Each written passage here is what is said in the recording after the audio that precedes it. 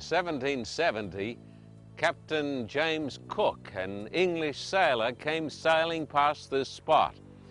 He'd already landed at Botany Bay, 15 miles to the south.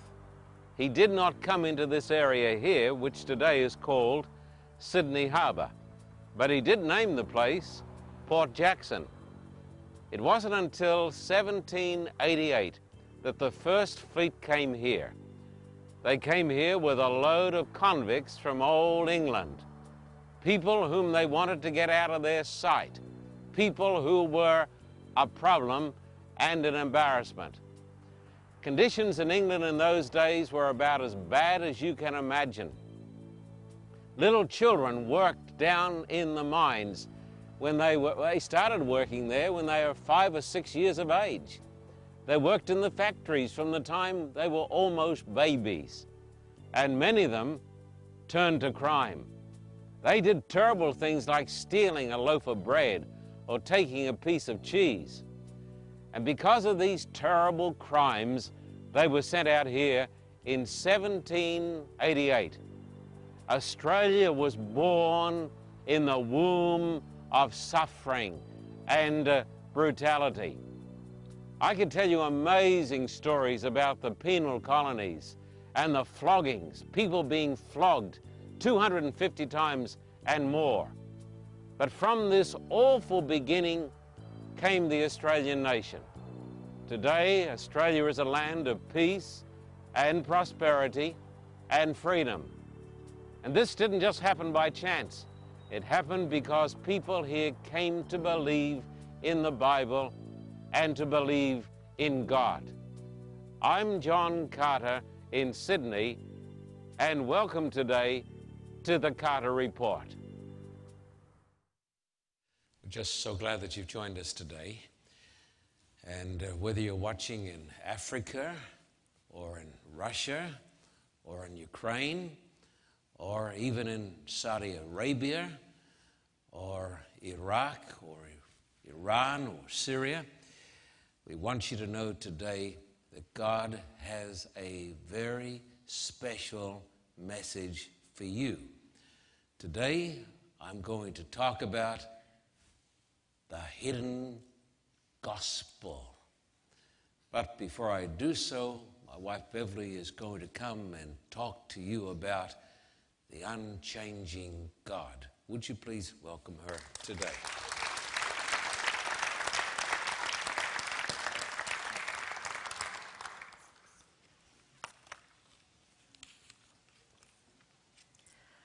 I'd like to read you something from the Atlantic Journal. The world is too big for us. So much going on. Too many crimes, too much violence and excitement. Try as you will, you get behind in the race. It's an incessant strain to keep pace. Science and technology empty their discoveries on us so fast that we stagger beneath them in hopeless bewilderment. Everything is high pressure, and human nature can't endure much more. When do you think that was written? That editorial was written June 16, 1833. What would the editor say about today? Take technology. Things are changing all the time. Last week, our home telephone broke down or just simply wore out. And so my husband went shopping down to his favourite store, Costco, and brought home a new telephone. Have you noticed how they wrap things today? They put simple objects into these hard plastic casings. So hard, you need a chainsaw to break it open. On the front of the phone, it says Digitel SP. And I asked my husband, what does that mean? And he said, well, that will help you to hear the people speaking to you more clearly. And I said, well, you know, the old way was clear enough to me. Well, he said, that's the way things are these days. Also, I haven't worked out how to put the recorded message on it because I simply haven't had the time to read the 50-page book that came with it. I thought, incorrectly it seems, that technology was supposed to make our lives simpler and easier. So much for that theory.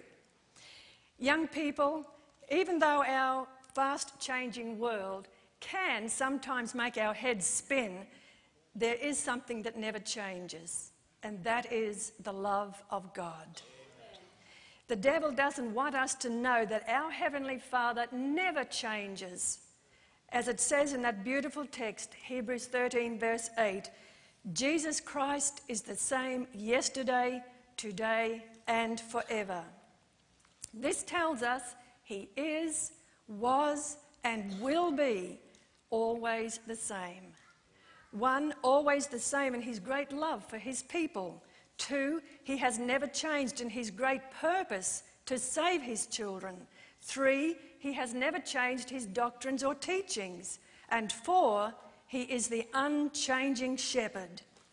There is a story of some children who received as a gift 10 little lambs who had all lost their mothers.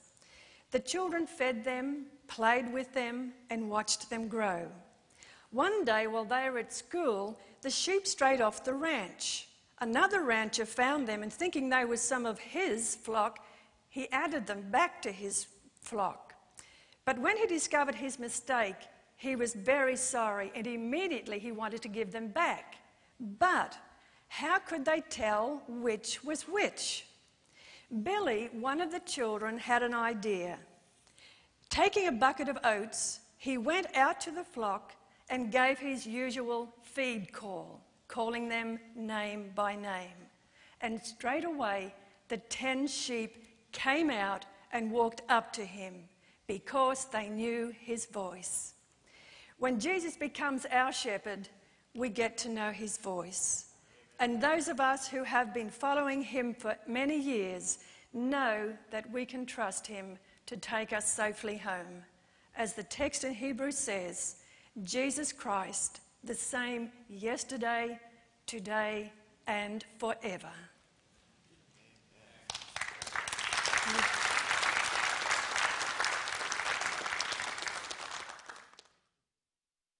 The hidden gospel. The Bible teaches that the gospel is hidden to the vast majority of people in the world, even good folks who go to church. As every scholar knows, as everybody knows, this book here is a Jewish book. Old Testament, completely Jewish. But most folks, I think, don't realize that the New Testament is also a Jewish book. And of course, the Messiah was a Jew. And today we're going to turn in the Jewish New Testament to 2 Corinthians chapter 4, and verses 1 to 6.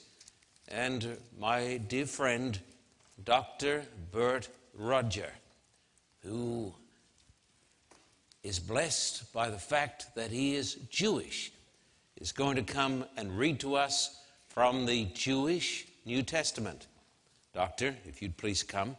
2 Corinthians chapter 4 and verses 1 to 6. And welcome today again to our church. God has shown us such mercy that we do not lose courage as we do the work he has given us. Indeed, we refuse to make use of shameful, underhanded methods, employing deception or distorting God's message. On the contrary, by making very clear what the truth is, we commend ourselves to everyone's conscience in the sight of God. So if indeed our good news is veiled, it is veiled only to those in the process of being lost. They do not come to trust because the God of the Olam Hazeh has blinded their minds in order to prevent them from seeing the light shining from the good news about the glory of the Messiah, who is the image of God. For what we are proclaiming is not ourselves, but the Messiah Yeshua as Lord, with ourselves as slaves for you because of Yeshua.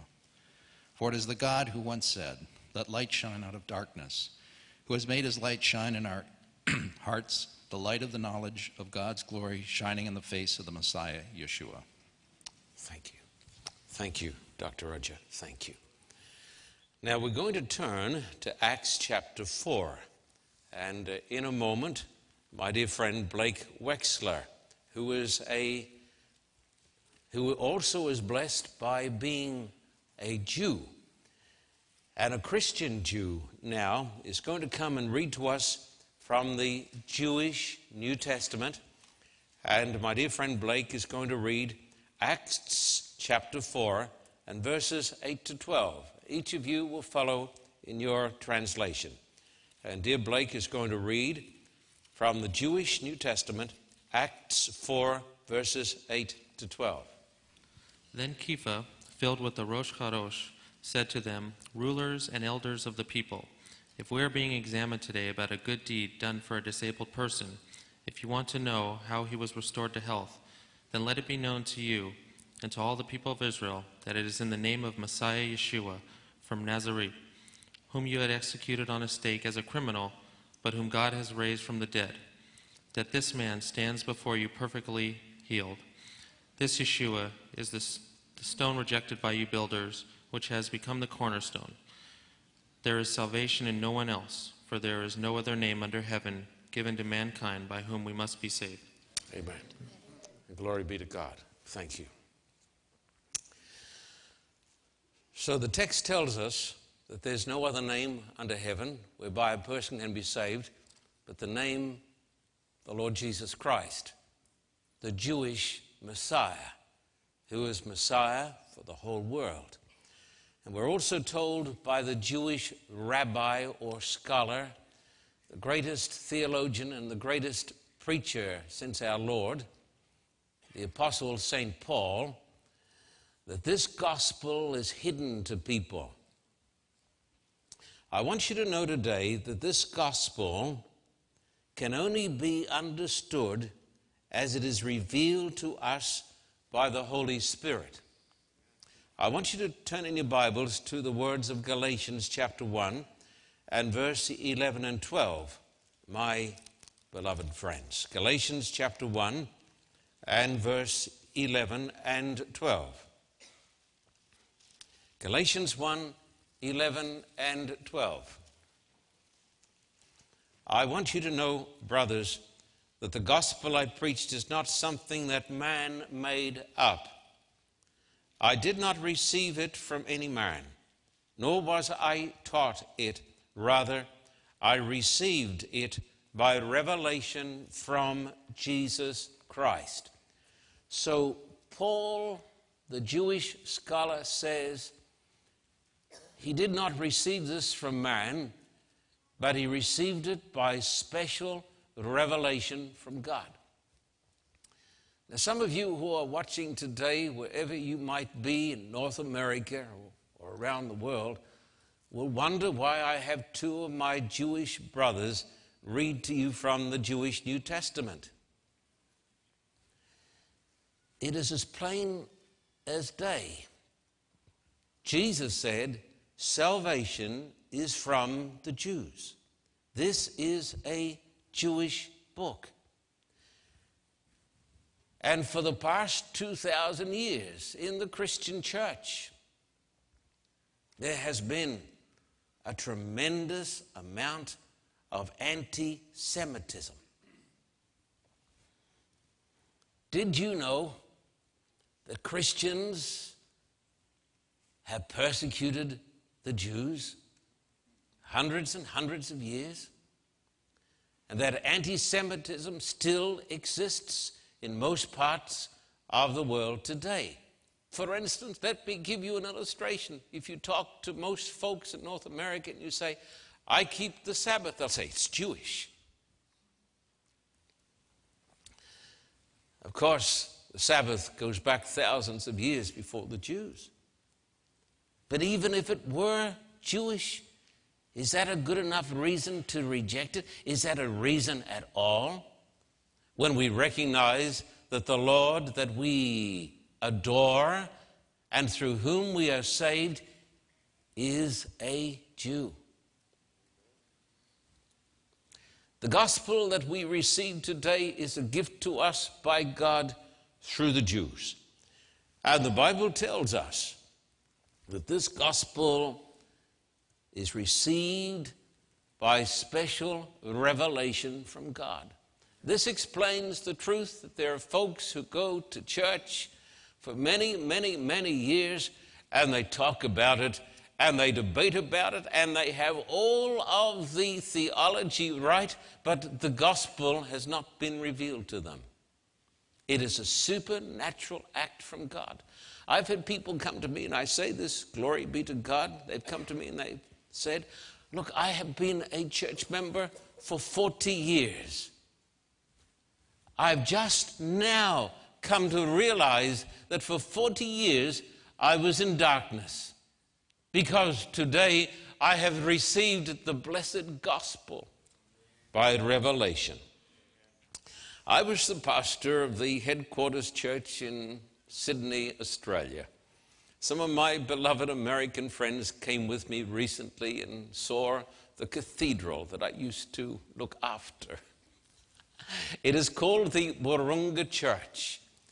And in the church when I was there, we had a distinguished congregation, including at least 500 young people. And when I was there, a terrible heresy swept through the church, particularly the young people. It was insidious. It was satanic. It was another gospel. They said, unless we can attain to being exactly like the Lord Jesus Christ, we will not be saved, and neither will you be. Of course, this is not the gospel of the Bible. This is called perfectionism, and it is a complete heresy. And we set out to preach so many sermons on the gospel, but for many of those young people, it was like preaching to a brick wall. And after church, they would meet together in a large home, and there they would take the sermon apart and show that they were preaching the true gospel, but the gospel I was preaching was not the gospel that we needed for these last days. I saw young people become suicidal. I saw one young person take his own life because of this heresy. But I found it was almost impossible to talk to them because they knew everything and they were so utterly proud of their humility. We took a large group of young people trying to salvage the situation to Manila. Beverly said, perhaps if we get them out of this affluent area where there is so much pride and arrogance, and throw them into a great evangelistic campaign and let them get the mud out of their eyes. So we took 70 or 80 of them to Manila. And while we were there, I had the privilege of going into death row in the Manila prison and baptizing 8 young men who were facing death. Pastor Graham Bradford also helped me to baptize these young people. We baptized, in fact, 230 hardened criminals, including 8 young men who were going to be put to death for terrorism. And when I came back to my church, I told the story of how these young people were in this dirty water, in this dirty jail. And Pastor Bradford and I went in and took off our shoes, and we got into this slimy water and baptized these young people who were filled with remorse for their sins. As they came up out of the water, they just wouldn't let me go. They were hanging on to me, and I said, "Why are you here? For murder, sir." "And what has happened to you?" "I found Jesus. And today my sins are washed away. I'm repenting of my sins. I'm sorry." No boasting, no arguing. I'm sorry for my sins.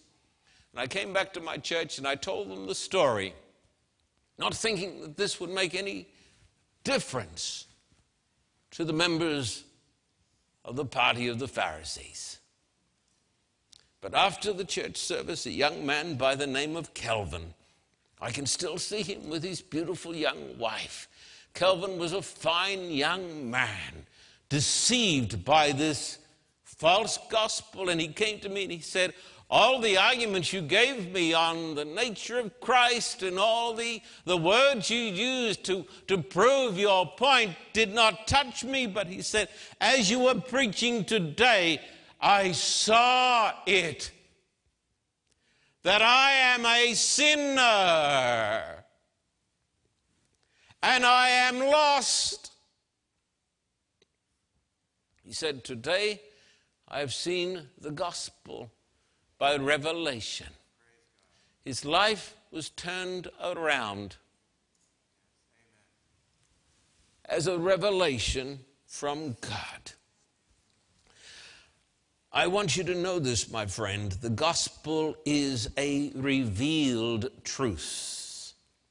Every person who comes into the world with a knowledge of the law of God. Every baby. But no baby comes into the world with any knowledge at all of the gospel. We have law by nature, but gospel is purely by revealed grace. Here is the second truth. The gospel that we're talking about today is not about our good deeds. We're going to turn now to Philippians chapter 3, verses 4 to 10. Philippians chapter 3, verses 4 to 10. And Dr. Bert Roger is going to come and read to you from the Jewish New Testament, and you should all be turning in your Bibles, Philippians chapter 3. And Dr. Bert is going to read to you verses 4 to 6. Now please turn to Philippians 3, and Dr. Bert Roger is going to read, and we thank him for doing so, from the Jewish translation, verses 4 to 6. We do not put confidence in human qualifications, even though I certainly have grounds for putting confidence in such things. If anyone else thinks he has grounds for putting confidence in human qualifications, I have better grounds.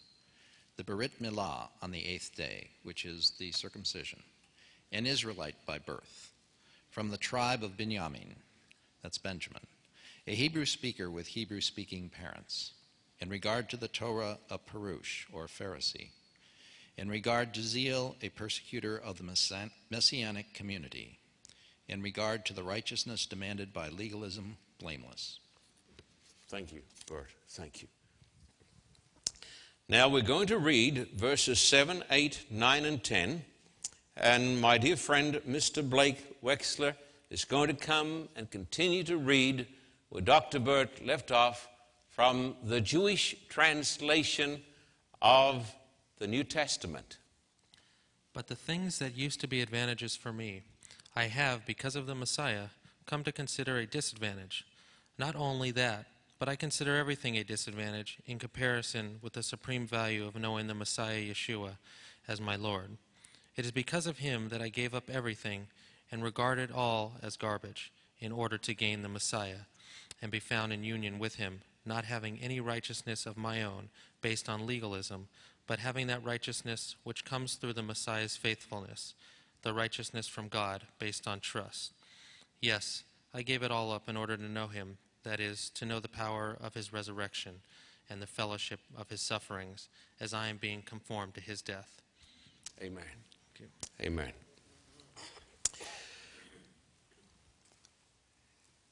The great Pharisee says, I had it all. I kept the law, kept the Torah, but he said, I gave it all up.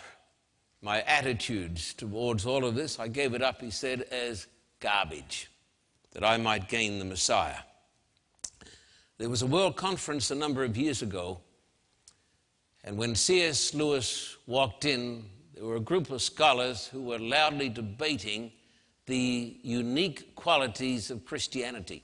One said, well, incarnation, no, but other religions have incarnation too. When C.S. Lewis, the great British Oxford scholar, came in, he said, what are you talking about?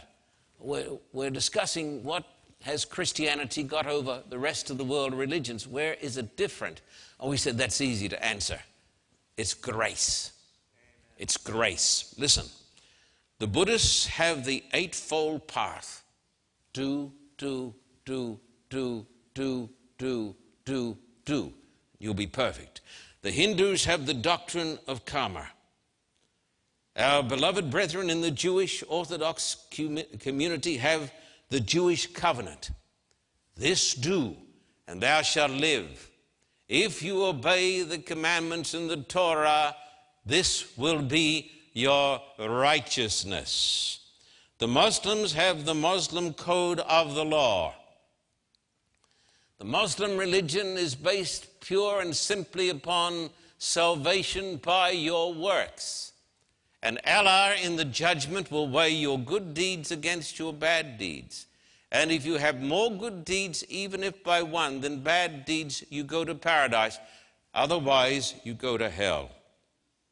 But the Bible teaches that the gospel of the Old Testament and the New Testament is not about our good deeds.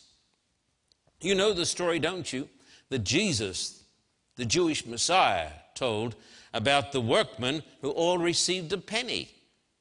This would never happen in America or in Australia or any other part of the world, I think. People started at 6 in the morning, worked all day.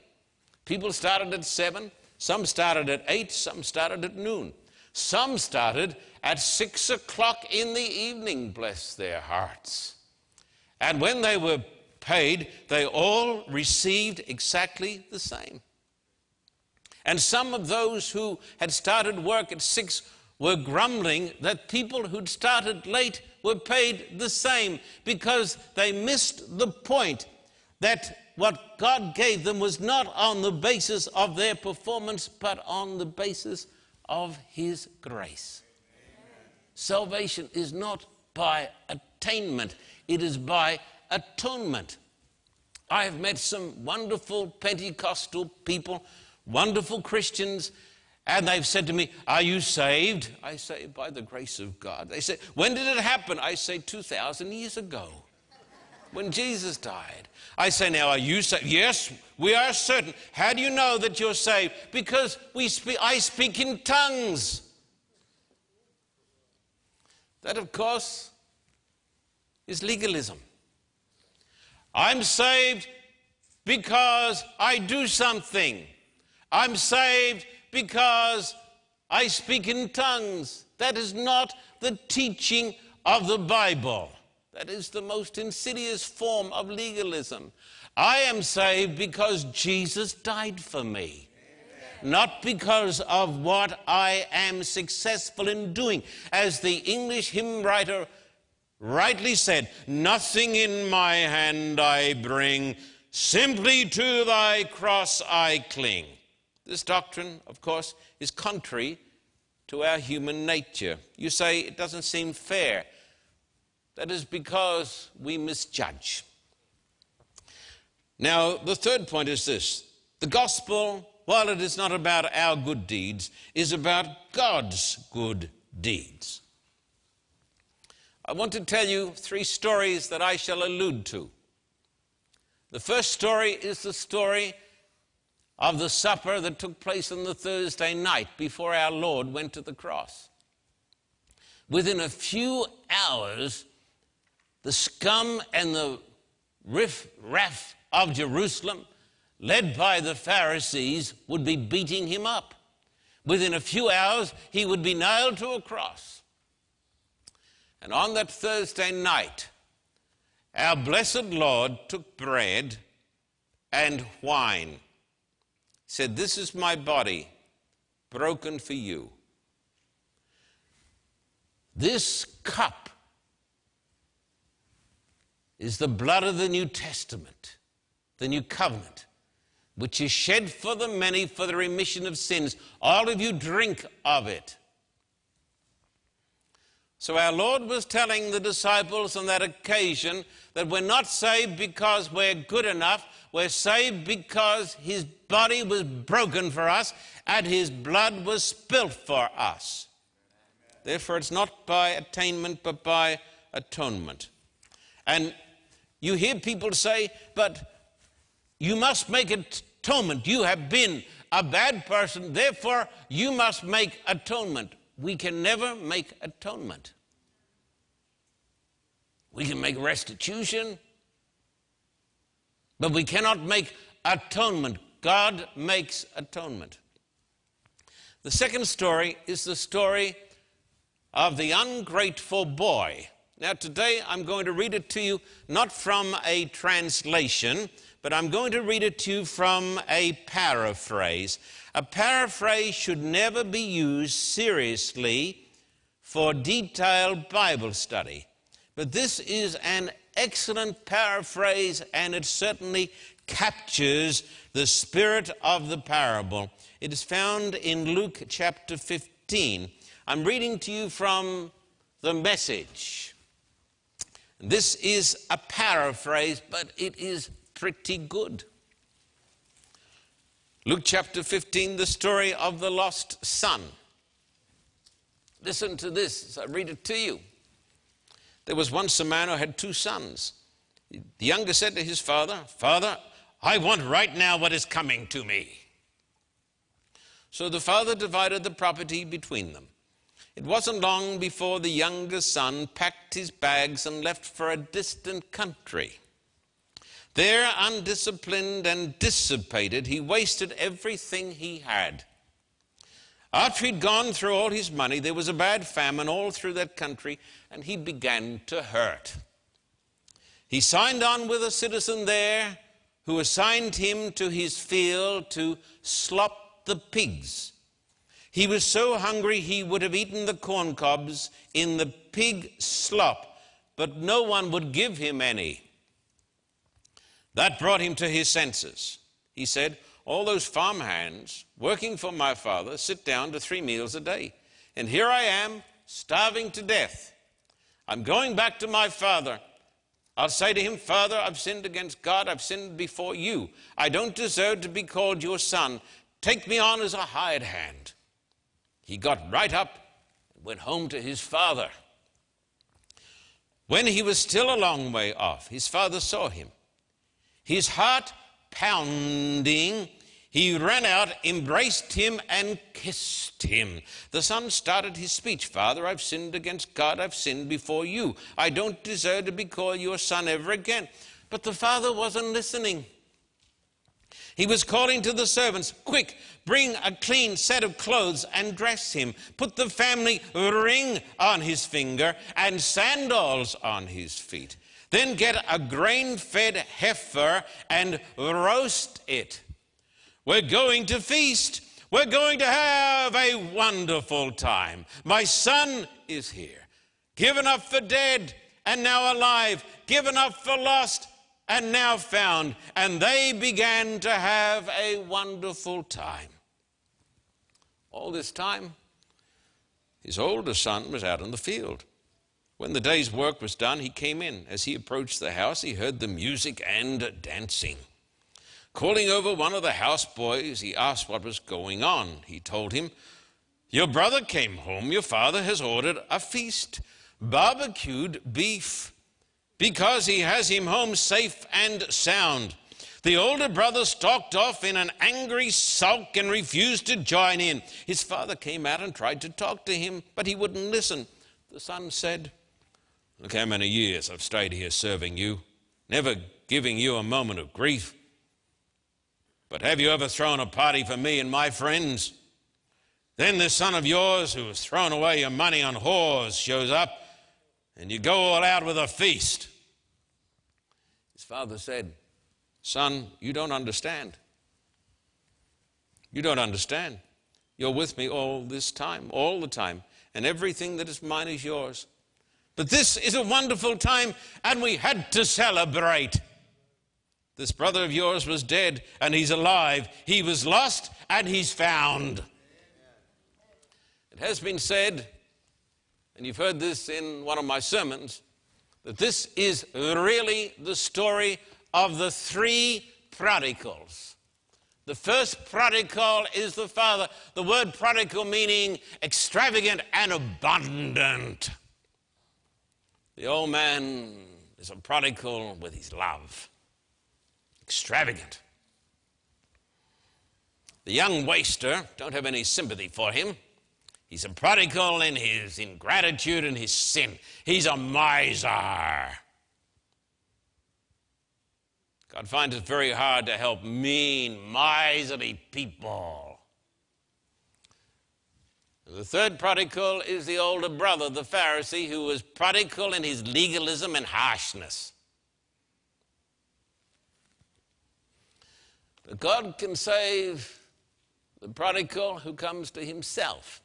Is this story given to teach, as some would tell us, that God does not demand a blood atonement? No. A parable teaches only one truth. And the truth of this matter is this: that God, the Father, is so kind and so good and so gracious that when the sinner comes to his senses and comes home, the old man meets him with his heart pounding. That's the second story. The third story is the story of the boy who teased his brother. You know, all of you who listened to me over the years, you've heard me refer to the greatest of all the preachers that our church has ever put out. That's HMS Richards Sr. When he was a boy, he was a terror. Terrors make good preachers.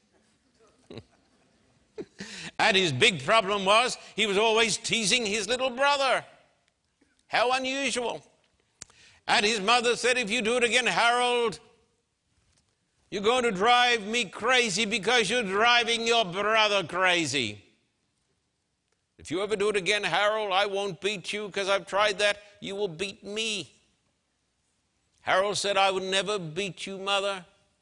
But the words were hardly out of his mouth before his carnal nature had taken over. And his brother was screaming. And his mother ordered him down the backyard time after time to find the biggest rod that grew beside the creek. And when he came back after many, many attempts to find the rod that suited his mother, he was met by his mother with her back bared. What a saint she was. She took him into the bedroom and bared her back and said, "Harold beat me." "I must be a terrible mother," she said. "I failed you." He said, "I can't beat you." She said, "I am your mother and I tell you to do it, and you must obey your mother. Young people, obey your parents in the Lord, for this is right.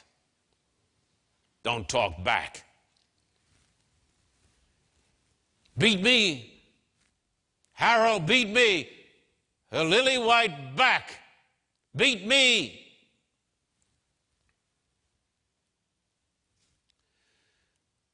And he lifted the rod, did HMS Richards, and tried to bring it down upon his mother's back. When she saw him broken up and weeping and crying, she sat him down beside the bed and put her arm around him and told him how Christ was beaten by the guilty and for the guilty, on behalf of the guilty. That's when HMS Richards had revealed to his mind the truth of the gospel. That there is a fountain filled with blood. The fourth truth is this: the gospel costs nothing. It's free here today. The gospel costs everything. It'll cost you everything here today. The Bible says in the Old Testament, "Come buy wine and bread without money and without price." That's the gospel. It's free. You can not do anything to earn it. 1,000,000 years of going to church and outwardly keeping his commandments does not make you one whit more worthy of salvation. Without money and without price. So it costs nothing, but it costs everything. Those who say it's free are superficial people. It costs the life of the Son of God. And Jesus told the parable of the treasure hidden in the field. When the man knew he had a treasure in the field, he sold everything he had and bought the field. Then there was the pearl of great price.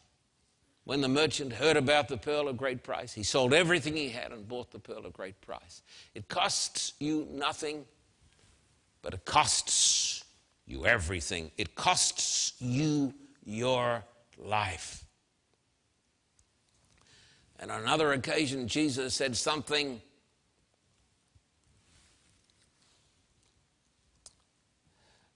that most folks today could not stomach. He said, "He who does not give up everything that he has cannot be my disciple." People say, "Oh, well, it doesn't." Yes, it does. It means everything. If you do not give up everything that you have, you cannot be his disciple. Therefore, it costs nothing. It's free. It costs everything. The fifth great truth is this: the gospel is yours now. Remember Calvin in the Wahroonga church, who had been an expert debater, a person who knew how to divide up a sermon and take it apart and take everybody else in the church apart too. But remember when Calvin, this young man in the Wahroonga church, heard the story of the penitent assassins, God revealed to him through that story the gospel. And this gospel is yours now. Please come to the words of the Messiah. John chapter 3, verse 16 to 21. John chapter 3, verse 16 to 21. John chapter 3, 16 to 21. The words of the Messiah.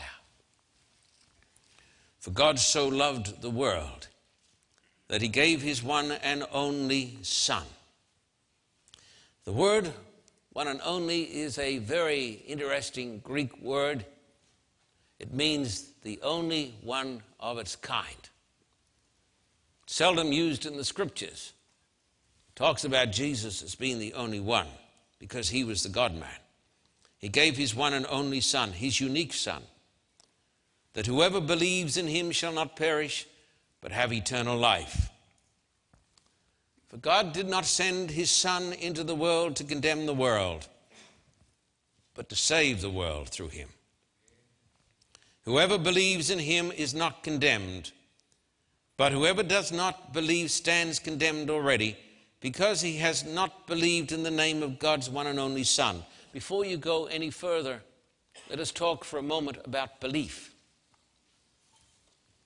This needs to be carefully understood.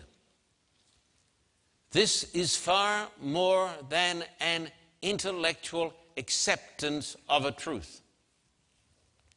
Because we are told in Scripture, even the devils believe and tremble. So what is this belief? This belief is a casting of the soul upon God. It is a belief that says, I am nothing. I am a sinner. I do not have anything in me to commend me to God. I am unworthy to stand here before this congregation. Did you know that if a person has a burning desire to preach,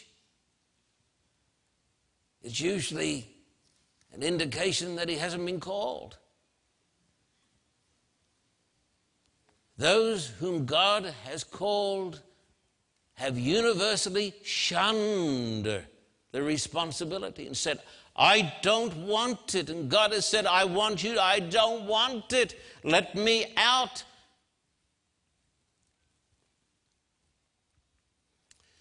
So here we have a belief that whoever believes will be saved. But if you misunderstand belief, then you have the devil being saved too. Because everybody says, I believe. And if you were to take a poll in most churches, doesn't matter who they are, and say, do you believe in Jesus? Yes, we all believe in Jesus. Do you love Jesus? Yes, we love Jesus. But that's not saving faith. Saving faith is a faith that casts itself, feeling unworthy, upon the merits of God. You know, some of the worst crimes in the history of the church have been committed by people who say they believe in the gospel. Did you know this? Some of the worst crimes have been committed by people who say they believe the gospel. Murder, rape, slander, lying. But I believe. So this belief here cannot be what many people think it is. As one of my Jewish Christian brothers told me today, as he read from the Jewish New Testament, the word is trust. I trust God because I can't trust you. I trust God because I can't trust me. I trust God because I can't trust the church organization. I trust God because everything earthly is going to pass away. I do not trust God for my salvation as far as my good deeds are concerned, because when I come up in the judgment, all of my good deeds are blotted and marred by sin. You say, somebody says, but that is not so. Our good deeds could never be marred by sin. It is interesting that there was a little lady in our church about 100 years ago whom I personally believe was inspired by God to be his spokesman. And on one occasion she said, the sins of true believers, listen, the prayers of true believers ascend to the heavenly sanctuary. Oh, how nice that looks. The prayers of true believers ascend to the heavenly sanctuary, but passing through the corrupted channels of humanity, they are so defiled that unless they're purified by the blood of Jesus, they're worth nothing at all. So you go to a great conference, and a great man of God says a great prayer, but that prayer is so polluted that unless it's purified by the blood of Jesus, it's not worth anything. So I cannot trust in my own righteousness or my own goodness, because that is non-existent. So here we have a belief. What is this belief? It is a belief that says, nothing in my hand I bring, simply to your cross I cling. Read on. And if you're sitting here today, all of you watching on television, and you're saying, I don't understand what he's saying. I don't believe any of this. This is going, I just don't see, it's irrelevant, it's boring. May I suggest to you that perhaps you could be a lost soul. And this great gift has not been revealed to you yet. And if you were to leave the church today and go out and be killed, you would not be with Christ in paradise, but you would wake up in the flames, in the fire of judgment. You say, but this is a dreadful idea. Oh, my friend, it is the truth of the Bible. Did you say people don't get killed every day? Just think, one moment I'm here in church. The next moment, as far as I'm concerned, I'm facing the judgment of God and hellfire. You said, but the Bible doesn't talk about it. Yes, it does. It doesn't talk about eternal fire. Well, it does, but it means fire that has an end. But it talks about judgment. So this is not a light matter, is it? It is a matter of life and death. And remember, as the man of God said as he stood on the scaffold, a man of God about to be put to death, he took out his watch and he passed it to the man who was about to chop off his head. He said, "Take my watch. I will have no need of it now. I'm dealing with eternity. So are you." Dealing with eternity. And if you come down here, verse 18, "Whoever believes in him is not condemned, but whoever does not believe stands condemned already, because he has not believed in the name of God's one and only Son. This is the verdict. Light has come into the world, but men loved darkness instead of light, because their deeds were evil. Everyone who does evil hates the light and will not come into the light for fear that his deeds will be exposed. But whoever lives by the truth comes into the light, so that it may be seen plainly that what he has done has been done through God." So, this gospel, which is hidden to the supercilious, this gospel that is hidden to the so-called sophisticates, this gospel that is hidden to the carnal man in the church who looks for power and political influence. You say there are no people like that in the church? This gospel that is hidden to the carnal heart is revealed to all those who come humbly to Christ. I was eating at the veggie restaurant that I recommend to everybody up on Huntington, on the eastern side of the Soup Plantation. I was eating there Wednesday night. I found this wonderful vegetarian restaurant. I was eating there in splendid isolation, thinking only deep spiritual thoughts, when a man came up to me and he said, "This lady has a story to tell you." Oh, I said, "Yes." Because I was eating. My mind was in the eating mode, not in the discussing mode. She said, "I have a story to tell you, Pastor Carter." "Oh, you know my name." She said, "I brought an unbelieving lawyer to your church." "Oh," I said, "are there others?" She said, "I brought an unbelieving lawyer to your church."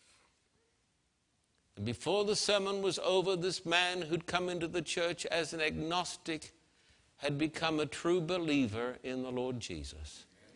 She said he was born again and saved in the church service. He lives 100 miles from here. Salvation is available now.